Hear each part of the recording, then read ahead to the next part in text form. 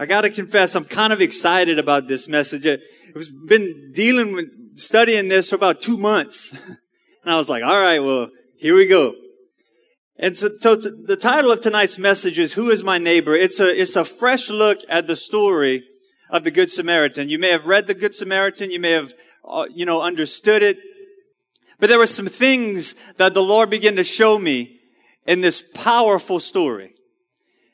And I'm telling you, I was so excited reading this and starting to really understand what the story was speaking about. So I want to get into the message. And listen, we're going to go quite deep, but it's going to be fun. Okay? I got some pictures. I want you to see some things from Israel. So let's go. So tonight we're going to look at 2 questions that was asked that prompted the story of the Samaritan.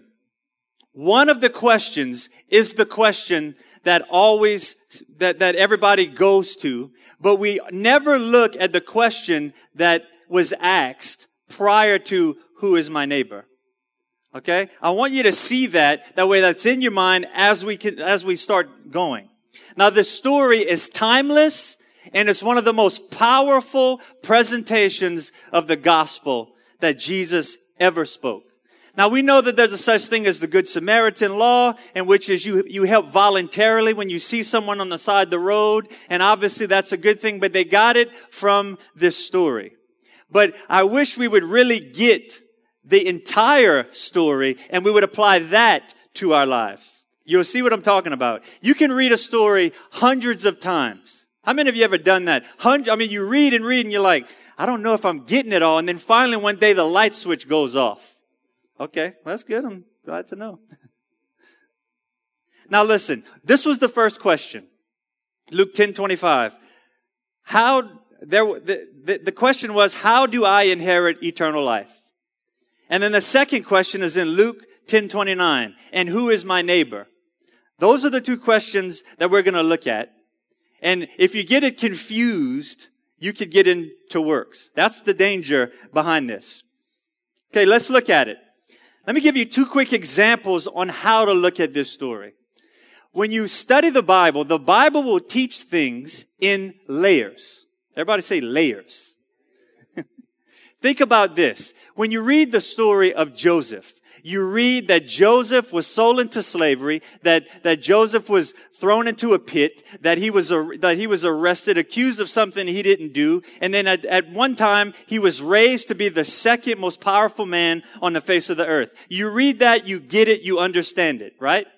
The second layer is what they call practical application. It means when you go through something, you may not be in the situation that you thought was coming your way, but you find yourself in the situation. And then once again, you're in a situation that you did not expect to happen. It happens to you, but you trust God to get you out of the pit, and eventually you go to the palace of your situation, right? That's level 2. But then the third level is a prophetic layer. And it's when you look at the story of Joseph as it pertains to Jesus. See, Joseph is a picture of what would happen to Jesus. Jesus was betrayed. Jesus was accused of something that he didn't do. Jesus was ascended to the right hand of God the Father to be powerful, all powerful. So it's a picture of everything that Joseph went through. There's like 90 similarities between Joseph and Jesus. Another example, if you look at the story of Abraham when he was going to sacrifice Isaac, you read the story, you know that Abraham was bringing his son Isaac to sacrifice him, and you read the story, you understand the story, you see the story for what it is. The practical application is sometimes the Lord may ask you to lay that very thing on the altar. That's what we don't like. Sometimes we stay away from the practical application and say, man, that's a good story. But if you do that part of it, that's practical application. The prophetic imagery is that God did not remove his son from the altar for us. So that's how you can unfold things that are in the scriptures. Now, the backdrop of the story that we're going to talk about is served on a plate of law. So when you got to look at context, he's talking to some people that know the law. Okay? Now, you remember in their thought process, they thought law got them to heaven. They made up all these rules, all these regulations, and they thought they were going to heaven by keeping these laws. So I'm just kind of giving you some, before we get into the story. I heard one preacher say that most people would rather highlight their Bible than help their neighbor. You see, the church can get to a place where they become so religious that they lose the fire and passion of why they're the church.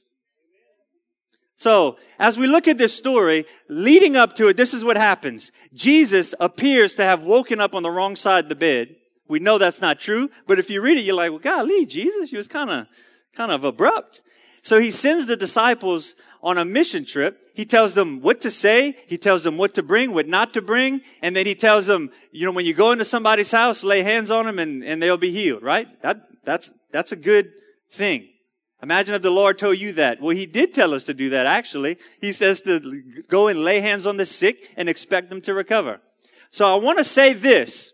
When you read in verse 20 and 22 of Luke 10, they came back all amazed because demons listened to them. And Jesus is like, man, that shouldn't shock you. You should be happy that your name is written in the book of life. And at one point, Jesus turns away and he thanks God Almighty that he has hidden things from the wise and revealed them to his children. At some point, these Pharisees are standing by and they're like, hold up, they're just talking about eternal life.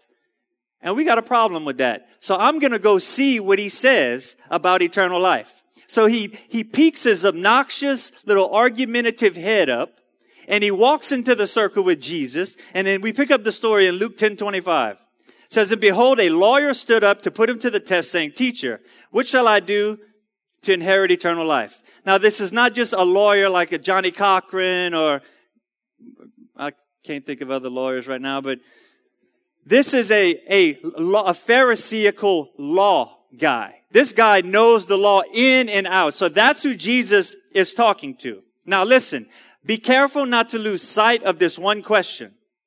Okay? This is the catalyst for the story. Now I submit to you that Jesus answers both questions in the telling of this story. And he also tells them how to love their neighbor. And that's what we need to know, right? Some of us might not like our neighbors, but So understand also, this was not a sincere question. This was not like, man, I'm really struggling with loving my neighbor. This was a question of like, let's see what he's going to say to this. So they were wanting to make Jesus look stupid at the expense of making him look like a fool. Because remember, Jesus was always, the Pharisees would be sitting down like, yeah, you got to do this, and do this. And Jesus would be like, excuse me. No, man, I'm going to fix this situation. What they said, he said, if you commit murder, right? That's what he said. If you commit murder, then it's a sin. But I say that if you hate in your heart, as if you committed the sin of murder. So when you look at that situation, it's like Jesus is making it harder. But why? He's bringing it up to a point. The woman caught in the act of adultery. Remember that story? They brought her, they threw her down. Jesus began to write in the sand. Probably was writing their sins or something. They didn't bring the guy. He got off scot-free. He was supposed to be stoned. But Jesus says, he was without sin, cast the first stone. And we need to remember that in the workplace. Because, some of us just got stones in our Bible. And a lot of people are like, I don't want to hear what you have to say till you drop the rock. And so if you think about it, Jesus said, he was without sin, cast the first stone. They all threw their stones down. They backed away. And Jesus said, where are your accusers? And she said, they're not here. And he said, I do not condemn you. Why did he say that? Did he break the law? No, he said, I'm going to pay for your sin. In a couple years. I'm going to get on the cross and I'm going to pay for that. So when you understand that Jesus never contradicts the law, you understand that you are now empowered to live in grace. Because in Christ, you are now a law keeper. Amen. So think about this. The rich young ruler asked Jesus, what do I have to do to have eternal life? Jesus said, sell all your possessions and follow me. Then he tells Nicodemus. Nicodemus comes to him. He was hiding out. He was like, man, I like this guy, but I can't be around my boys. So he went at night and was like, hey, man, what do I got to do to have eternal life? I'm just kind of curious. And Jesus said, you must be born again. But you get to this story, and it looks like he's saying, love your neighbor and you'll have eternal life. Does that give you eternal life? Okay, so that's where the problem of the story comes in. That's where it's like, okay, that doesn't make sense to me. And that's why you have people that's like, well, brother, I just, they got their book like, well, I just don't know about the Bible. It contradicts itself. And right? That's how that stuff happens. It's by not looking at what the text is saying. It's not looking at what is happening, the culture, all of these things. So I want to dust off the truth of this story. Listen, how many of you know, like, these people wouldn't keep coming to Jesus if they're keeping the law, saying, what must I do to have eternal life? Like, if you're doing everything you're supposed to be doing, why is that void still there? Because you can't please God with law. See, their consciousness was telling them that it's not good enough. Though you jot and tittle, though you come to church, though you do all these things, it's not good enough. It doesn't please God because they're doing it to attain righteousness. That's the key. I'm not saying don't come to church, don't read your Bible, but if you're doing it to be right with God, you're missing the cross of Christ and why the cross had to happen. For our redemption, our right standing with God. Now listen, Luke 10:26 through 27. He said to him, what is written in the law? How do you read it? I want you to see that part. How do you read it? And he answered, you shall love the Lord your God with all your heart, with all your soul, with all your strength, and with all your mind, and your neighbor as yourself. Now listen, remember, Jesus came to fulfill the law. So he did that. Now that means we got to do that if you read it as it says. Now, to love your neighbor is that word agape. That means you got to love them unconditionally. That means, whether their music's loud, whether they cut you a little bit of your tree, whether they throw trash in your yard, you got to love them unconditionally. We know what love looks like. 1 Corinthians 13:4-8. Love is patient, kind, not jealous. Love does not brag, is not arrogant, does not act unbecomingly. It doesn't seek its own. It's not provoked. Does not take into account wrong suffered, does not rejoice in unrighteousness, but rejoices with truth, bears all things, believes all things, hopes all things, endures all things. Love never fails. How many of you got this right today? How many of you blew it today? Me too. I really did. One of these situations, see, this is the key. You got to do it all the time. You can never mess up. Y'all ain't liking law, huh? You can never mess up. Now listen to the last part of verse 26. How do you read it? That means there is a way to read this. Okay? Now listen, the first 4 commandments is your relationship to us to God, and 5 through 10 is our relationship man to each other. Man to woman, woman to man, woman to woman. Now let me ask you a question. Do you love God consistently? With all your heart, all your soul, all your mind, every single day, 24 hours a day, 7 days a week. Let me see your hand. Okay. All right, well, let me give you a little test. If you do that, do you sin? How many of you in here don't sin? Okay, yeah, that's a little better. Because the thing about it is, if you love God with all your heart, soul, mind, and body, that means when sin pops up, you got to choose God over this. Because you're putting this before God. If you do that, you don't love God with all your heart, soul, mind, and body, because God would be the first and foremost. But guess who did? Jesus. He never sinned in thought, word, or deed. The entire time he walked on this earth. Now listen. Luke 10:28, and he said to him, you have answered correctly. Do this and you will live. So Jesus is like, you answered correctly? Do that and you'll be good. Now, how many of you know, just like in Matthew 19:17, he told the rich young ruler, if you wish to have eternal life, keep the commandments. Jesus is not saying that this is an attainable situation that you could go do. He knows that. Keep the law and you'll have eternal life. Does that make sense to you? Can we do that? No one would be right with God. See, the way Jesus interacted with self-righteous people, he brought them the law. And then they were like, oh man, well, I don't do that. But if you came humbly, repentant, he didn't take the law. He gave you grace. The law is there to show you you can't do it. The 10 Commandments are there to say, you see God's standard, you miss it every time, every day. That's why you see Jesus. Because in Christ, you keep the law. That means when you stand before God, you're justified just as if you never sinned because you are in Christ. So when you stand before God, your robes are white. Why? Not because of what you did, the week you had, the month you had, because of the life Christ lived. That's good news. Now, it says in Luke 10:29 through 30, but he, desiring to just himself, said to Jesus, and who is my neighbor? Y'all know a guy like that? Nitpick. Oh, I know you said that, but what about this? No, but no. Yeah, that look like, I hear you, brother. But what about this? That guy. This is that guy. So this lawyer was trying to justify himself. See, that's the key. We don't need to be justifying ourselves in front of God because Christ is the one who justifies us. That's the best news you will hear tonight. That when God looks down at you, he sees Christ. And when you look up at him, you see Christ. And you see God the Father. Because Jesus said, if you've seen me, you've seen the Father. So think about this. Jesus could have walked off, dropped the mic on him, but he didn't. He stayed there and he had a conversation with him. He sat there and talked to him, and it's more than a Sunday school class or a lesson in a social gospel. It's life application. Jesus tells stories like the prodigal son. That's a good story, but he's interwoven the story of forgiveness and what he would do at Calvary if you read the story. So let's read the story now that we're finally here. Luke 10:30 through 37, and Jesus replied and said, a certain man was going down from Jerusalem to Jericho, and he fell among robbers, and they stripped him and beat him and went off, leaving him half dead. And by chance, a certain priest was going down on the road, and when he saw him, he passed on the other side, and likewise a Levite also.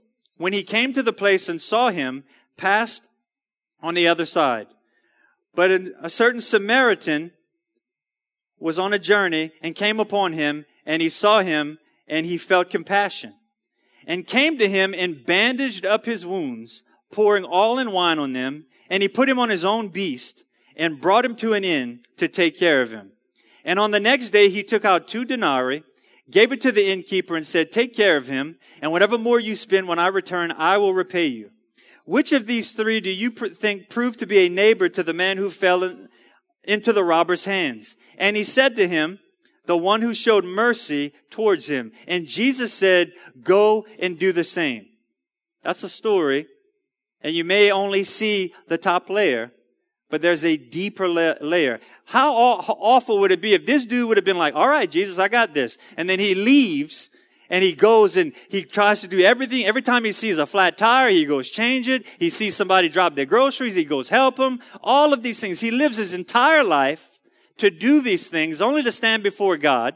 And God says, there was that one time though. Right? That's not God.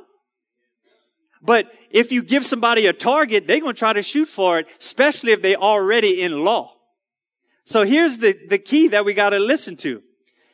The thing that condemns us before God is the sin that Adam fell. And we have the sin nature. That's the thing that drives you to do ungodly things. That thing that pushes that and says, man, you need to do this. You need to go do this. I know this is a good thing to do, but don't you just want to do this? You know what I'm talking about? Okay, well, it's like, I have no idea what you're talking about, actually. But if you think about it, that's the thing that condemns you. So even if this guy went out and did all these things, the sin nature condemns him.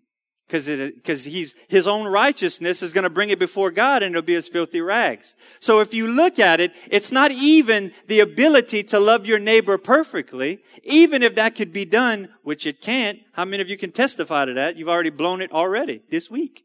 Okay. So that's the point. You can do this. You can try to do this 100% of the time, but it doesn't deal with the sin nature that drives your lifestyle. And that is the thing that must be taken care of at the cross when Jesus Christ took on our unrighteousness and gave us his righteousness. That's the key. That's why your eyes open and you see things different. How many of you could testify to that? You do things differently. You don't want to do the same things you used to do. Why? Because you're regened. You're regenerated. You took on the nature of God Almighty. So if you look at this situation, going from Jerusalem to Jericho, I've actually went to Israel in 2000, passed down that road, and it goes like this. I mean, I'm talking a robber could just stand behind a wall, and just jump out and rob you. That was the most amazing thing because it was like an uphill place that you had to go through when you went from Jerusalem to Jericho.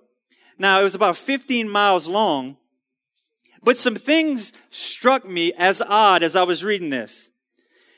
The fact that the Samaritan was going back to repay a half-dead man. Remember that? We read that earlier. The fact that he used oil and wine and bandaged up his wounds. And the fact that the inn was so important to house this person in recovery. And the last thing was loving your neighbor don't get you eternal life. So let's look at the story with a new set of eyes, shall we? Luke 10:30, a certain man was going down from Jerusalem to Jericho, and he fell among robbers. They stripped him and beat him and went leaving him half dead. Now Jesus, when he says a certain man, or there was a certain father, or he always says these certain, when he tells stories, you'll see that he uses those terms because he's wanting you to see that he's talking about something specific. Now, a certain man, the Hebrew word for man is what? Okay, Adam. The Hebrew word for Adam is man. So there was a man that went from the place of Jerusalem and fell to the place of Jericho. Now, Jerusalem represents the place of God. When you look at the story with Abraham, Isaac, and Jacob, you see all kind of stories that came from Jerusalem. If you look at 2 Chronicles 6:6, but I have chosen Jerusalem that my name might be there, and I have chosen David to be over my people.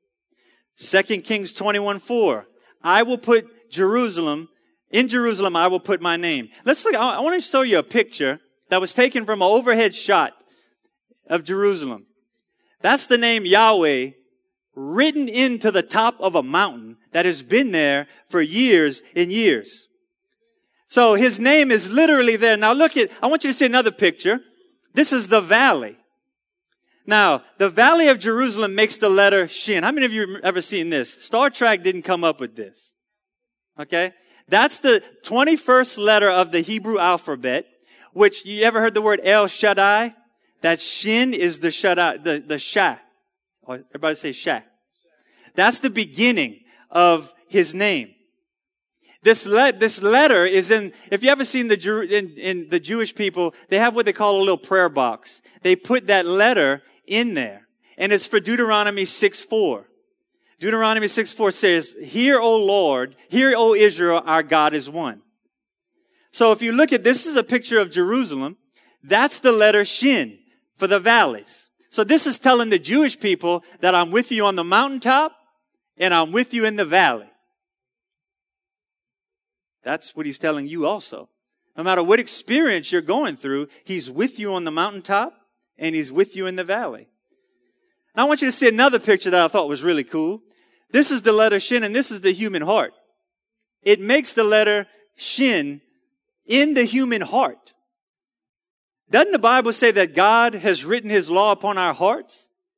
So if you think about this, listen, the Shema prayer, which is a prayer that they would pray, the Israelites would write God's commandment on their hearts. Deuteronomy 6:6. Now, it takes the shape of a human heart. The lower large left ventricle supplies the full body, and the smaller right ventricle supplies the lungs. And my friend Jeremy right here does autopsies. He would be able to tell you that. He's like, oh, man. But seriously, Ecclesiastes 3:11. He has planted eternity in the human heart. But even so, people cannot see the whole scope of God's work from beginning to end. Now, this is what, when they do a priestly prayer, when they pray over people, they pray, this is the letter that they do. It's not a Shaq thing. You don't know Shaq? He would do that. This is a prayer. So when you ever see people in Israel, they hold their hands up and it's the priestly blessing. See, the letter shin is the word that they don't want to say. It's the name of God that they don't want to say lest they say it wrong. So that's when you understand the Hebrew, which I don't all the way, but those are the things that I begin to understand. So Jerusalem is the place, literally, where God dwells. Now there's 3 mountains. I want to drive the point home even further. Believe it or not, there's 3 mountains in Jerusalem. Mount Ophel, and that word means my fortress, my tower, or stronghold. Now who does the Bible say that is? That's God the Father. And then there's Moriah, and it literally means to see God. This was also the place where Abraham was going to sacrifice Isaac. Remember, Jesus said, if you've seen me, you've seen the Father. And then you have Mount Zion. Everybody's heard of Mount Zion. It means mark or pillar.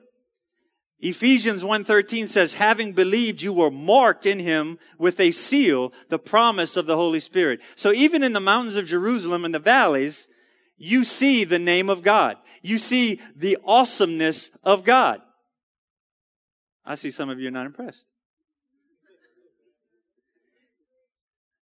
The fact remains, Jerusalem is the city of God. It always will be the city of God. And it does not matter if people fuss and fight over it. God Almighty rules, and he will have the last say when the dust settles.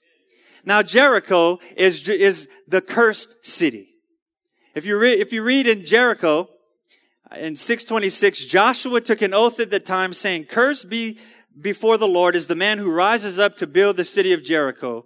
When the loss of his firstborn, he shall lay its foundation, and with the loss of the youngest, he shall set up its gates. And then you see it happening in 1 Kings. So even in the days of Jesus, it was a wicked city. I can tell you this for a fact. When I went to Israel, when you go to Jericho, you have Tel Aviv, which looks like California. You go down the street, you have Jericho that looks like a war-torn city. There was one of the tour guides that said, somebody tried to build this city as a tourist attraction 30 years ago, and the first son died. There's still a curse on that city. And he said, surely the curse of God is still upon this city. It's a story that is told often about the city of Jericho. And if you go there, it still looks like basically a heap. Now listen, Adam is the federal head of mankind. So man fell from the place of God to a cursed city. In Luke 10:30, and he fell among robbers. They stripped him and beat him and left him half dead. Now remember, man was clothed in the glory of God. When Adam was in the garden, he was clothed in the glory of God. Satan came in, remember that? Deceived him. What happened? He died spiritually. He still lived for another 900 years, but he was half dead. The whole human race got sucked into the curse at that moment, at that time. Satan and his forces come to steal, kill, and destroy. And many of you can attest to that because that's what he tries to do to you. That's what he tries to do to your family. But God Almighty is our deliverer.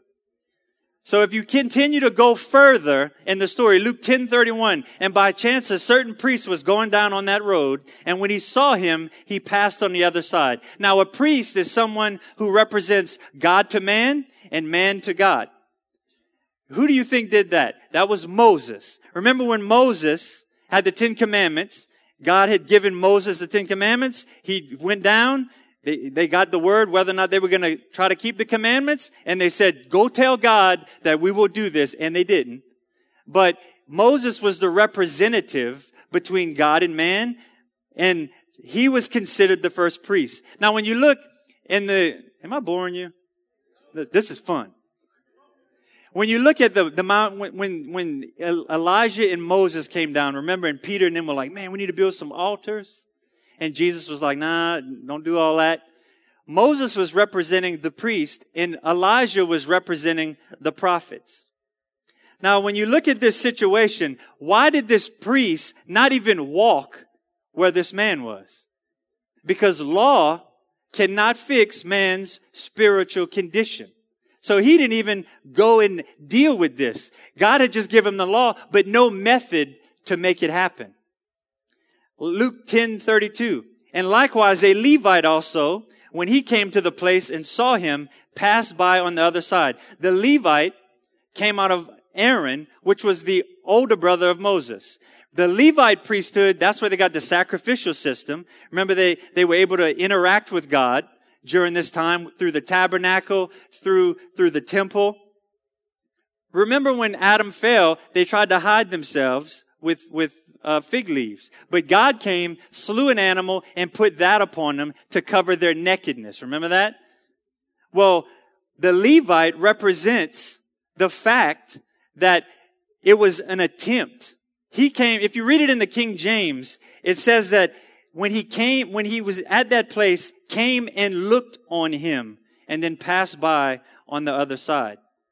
So at least the Levite came to try to address the situation, but there was nothing he can do spiritually for him. He could not raise him up out of his condition. But if you continue on in the story, Luke 10:33, but a certain Samaritan who was on a journey came upon him, and when he saw him, felt compassion. Now remember, Samaritans were hated by the Jews. They were considered half-breeds, part Gentile and part Jewish. Remember there was a story in Luke 10:33. A certain Samaritan was on a journey. John 4:9. A certain woman, she was at the well. Jesus came up to her, wanted a drink of water. And what happened? She said, how can you even talk to me? We're not even supposed to talk to each other. Remember, James and John, they showed up in the area and they was like, hey, Jesus, I got an idea. Why don't we just call fire down on these people and destroy them? They were hated by the Jewish people. The Samaritan was a half-breed. Now, who do you think this is a picture of in the story? There was a half-breed, Jesus, fully God, fully man, despised by the Jews, despised by the Pharisees. You see, when you keep going in the story, you see the spiritual analogy and you see you're unveiling eternal life. You're unveiling who the neighbor is. You're unveiling the spiritual truth of answering both questions. Remember, the Samaritan came where he was. Jesus came where we were. He came to our situation. Luke 10:34, and he came to him, bandaged up his wounds, pouring oil and wine on them. He put him on his own beast and brought him to an inn to take care of him. Now remember, this man was stripped of everything, and the Samaritan gave what he had out of his own self. He used his bandages, used his oil, used his wine. This man had nothing. He was stripped, robbed, left half dead. The law cannot bring you back. The sacrificial system cannot bring you back. Remember the oil. Look at the bandages. Jesus said that he came to what? Bind up the brokenhearted. He came to fix our physical being. He came to fix our spiritual being. The oil and wine. What is the oil in the Bible? The oil was used to pour on, to anoint to a king. Remember the menorah? That was the seven branch candlestick that was in the tabernacle. That oil had to be in there so it would produce light. If that were to go out, you couldn't see where you're going. Jesus is the light of the world. Now, what about the wine? If you read in 1 Corinthians, he says, the wine is my blood. So it's a picture. What happens when Jesus comes upon the scene? He takes you. He heals you. He saves you. Why? How? By the blood, and he infills you with the Holy Spirit. So you see that Jesus is teaching them something that they could not see because they were veiled by law. Now, this is another thing. The man came down off of his beast and put him there. Now remember that Jesus came down off of his high place. He came out of heaven, came to where we were. And the Bible says that we're seated in heavenly places. And then he took the man and put him on his own beast. And then the Bible says he walked beside him. The Holy Spirit walks beside us. Remember, John said of Jesus, behold, the Lamb of God who is here to take away the sins of the world. Do you see the story that is unfolding with the Samaritan? And it's more than go love your neighbor. Because you got to cross out eternal life. You think Jesus would pass up on a chance to tell someone about eternal life? If I were to stand before you and tell you, listen, if you want to go to heaven, love your neighbor, I would be guilty of teaching a false gospel, and I would be held accountable before the Lord. Jesus is perfect, sinless, and spotless, and he would never mix words. Remember in Matthew 13, 10 through 13, this is why he told parables. And he says, and the disciples came to him and said, why do you speak to them in parables? And he answered and said to them, to you it has been granted the mysteries of the kingdom of heaven, but to them it has not been granted. For whoever has, to him shall more be given, and he shall have an abundance. But whoever does not have, even what he has shall be taken away. Therefore I speak to them in parables, because while seeing they do not see, while hearing they do not hear, nor do they understand. This guy was steeped in law, and Jesus was like, I'm going to teach the gospel, even though he doesn't see it. Mark 4:33, and with many such parables he spoke to them as they were able to hear. Remember the question he asked earlier? How do you hear? This is what he's saying. How do you perceive? How do you perceive what is being said? Remember, he taught deep things. Now, if you keep going, I'm going to kind of speed up the story. He takes him to an inn. Remember, there's not the first time you've heard of the inn. There was a place, and there was no room for Jesus in the inn. But this is the second time you hear about an inn, and he takes him there. You see, Jesus should have had a place to stay. But he didn't. But now we have a place to stay. What do you think the inn is? When you come to the Lord, the church's responsibility is to nurture you, empower you, equip you. If you think about it, this is the inn the Bible in what the story is talking about. Remember, Jesus took this man, healed him, saved him, empowered him, and then took him to the inn. Remember this in Luke 10:35. And on the next day, he took out 2 denarii, gave it to them to the innkeeper, and said, take care of him, and whatever more you spend, when I return, I will repay you. Now remember in the other parables, the Bible says that a denarius was a day's wage. Remember that? We talked about this a couple weeks back, maybe even last year when we were going through some parables. Now remember, it's interesting that Peter says, a day is as 1,000 years. So this Samaritan said, hey, I'm coming. I'm going to give you 2 denarius. I'm going. And when I come back, I will repay you. Who else said that? See, I want you to see your life groups, the things that your small groups, the places that you meet with people, that's the inn for you. Jesus is telling you, I'm saving some people, and I'm going to bring them to your life group. I'm going to bring them to your church. And I want you to know, whatever it is that you spend, whatever it is that you pour into them, don't worry about it. I'm keeping track in heaven. I know every single thought, word, and deed. I know everything that is going on. I know every time you gave them a napkin, something to drink. I'm recording it, and I pay very well. Amen. Praise God. Revelation 22:12 and 13. Behold, I am coming quickly, and my reward is with me to render to every man according to what he has done. Now, I want you to understand that if you're sitting here in the audience during this time, it's probably going over your head if all you see is law. But when you look at the fact of what Jesus is doing, remember, he told parables to expose truth that they did not yet see. And so when you look at the story, it comes to a climax with a question. Luke 10:36 and 37. Which of these 3 do you think proved to be a neighbor to the man who fell into the robber's hands?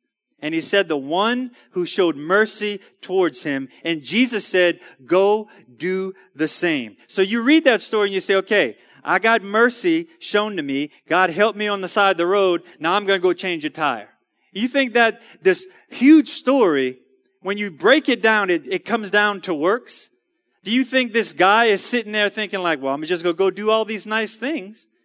No, Jesus is teaching a principle. Wasn't you on the side of the road at one time? Beaten, left for half dead? Some of you may be there right now.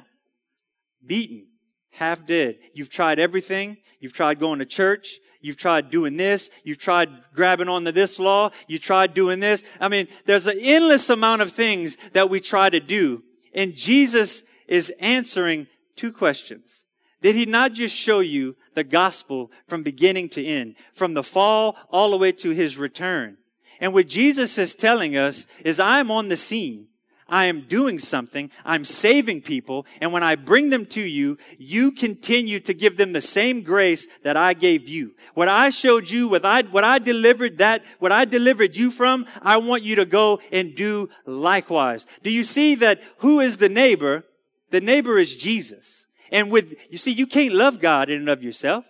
You can't keep the law. You can't love God with all your heart, soul, mind, and body. But Jesus did. And Jesus is the one that empowers you to love God with all your heart. Jesus is the one that empowers you to love your neighbor as yourself. And when you don't do it right, or you don't do it 100% of the time, Jesus is in heaven and saying, that's okay, because I have done that. I have done that for you. I am the law keeper, and in me, you keep the law. Now, out of gratitude, in joy. I don't know about you. I'm happy I'm saved. I know where I came from. I know the things that I've done. And I am so happy when I can go to someone and say, look, I know exactly what you're dealing with. And I know a man who can save your soul, put you on rock solid ground, raise you up, and put you on a platform to be able to tell other people how good God is. When you lose your father, and he's able to take you through that and continually move you forward and shout the glories of God. Because one day the trump's going to sound, and then we're going to leave this earth and split the skies and be with Jesus Christ, who is the one who empowers us, keeps us, holds us, walks with us, works in our lives.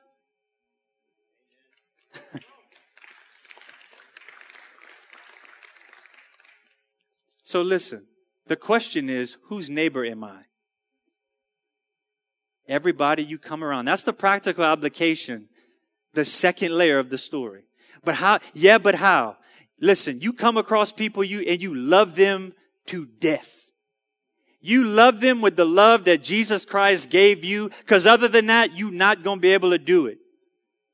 You're not. You love God with every ounce of power that Jesus Christ gives you, and you go through every circumstance because he got you. He didn't put you on his beast. You are seated at the right hand of God. All power has been given unto you. You can have his name. You can have the blood of Jesus and the power of the Holy Spirit to guide you every single day of your life. Or can we stand?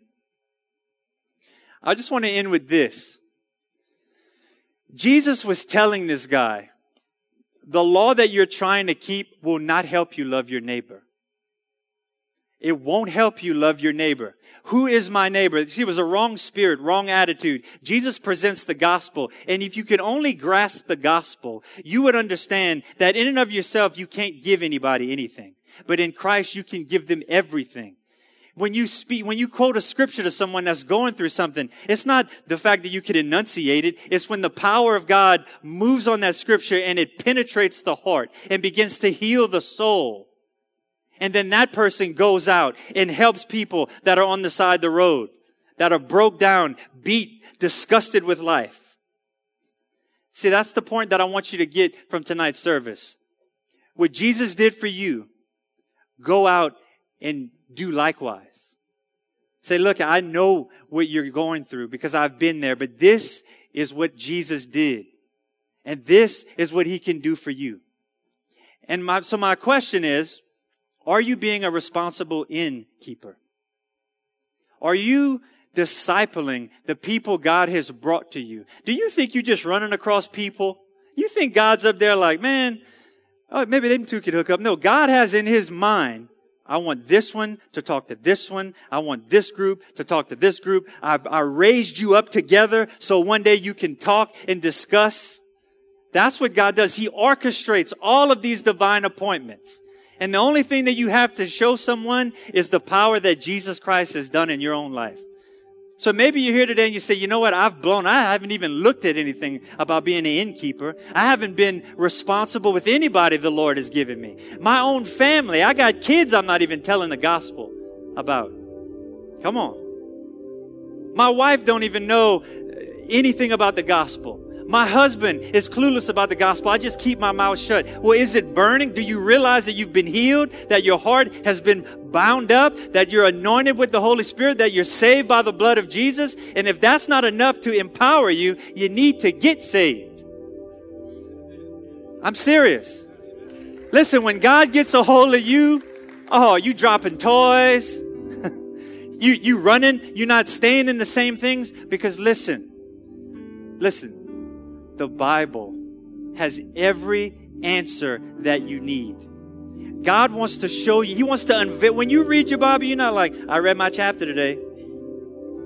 Listen, you reading because the words of God are leaping off the page and changing your life. You know what this story did for me? It made me love Jesus so much more. It made me want to be a better neighbor. It made me want to be a better innkeeper. Come on, don't you need power to do that? Reflect on what He's done for you. Now, maybe you could say, I've been on the road, half dead. I don't even know what you're talking about. I want to see your hand. And I want to ask you right now, if you were to die today, where would you go? Listen, this is not about religion. It's about saying, God, I'm broke up, I'm busted, I'm disgusted with myself, and I need you. I need you to save me, change me, clean me, wash me, and use me, God. This is what I have left. This is what I have, and I'm giving it to you. Amen. Come on, some of you may need that tonight. I know it's a Wednesday night. Many people are already walking with the Lord. I want to encourage you. As you leave here, put a fire down on the inside. Reflect on where you came from. Some of you should be dead today, but God has spared you over and over and over. Satan has tried to kill you over and over, and yet you still stand. That's God Almighty guiding you. Open your eyes. Open your eyes. Embrace the Son of God and walk in power. And when this thing is all over, you will stand on the streets of glory with the King of Kings and Lord of Lords. And everything that you've ever dealt with will be so small in comparison to the glory and power of Jesus Christ. Amen. Let's pray. Father, we just thank you tonight for your word. God, we thank you for what you've done in this service. God, I ask that you would empower your people to remember, Lord, that we are your spokesperson, God, that we are your ambassadors, God, that we desire to bring the news, the good news, that we don't have to stay on the side of the road, that we can keep moving forward. We can be empowered to walk in power and might, that no devil in hell can come against us, can destroy us, can defeat us. No addiction, no bondage, no sin can hold on to us because we are free in the power and blood of Jesus Christ. Father, we thank you right now. I ask that you would bless everyone here tonight as they go their separate ways. God, revive that fire, Lord, on the inside of them, God. We honor you. We thank you tonight. In Jesus' name, we pray and ask. And the church said, amen and amen. Praise God.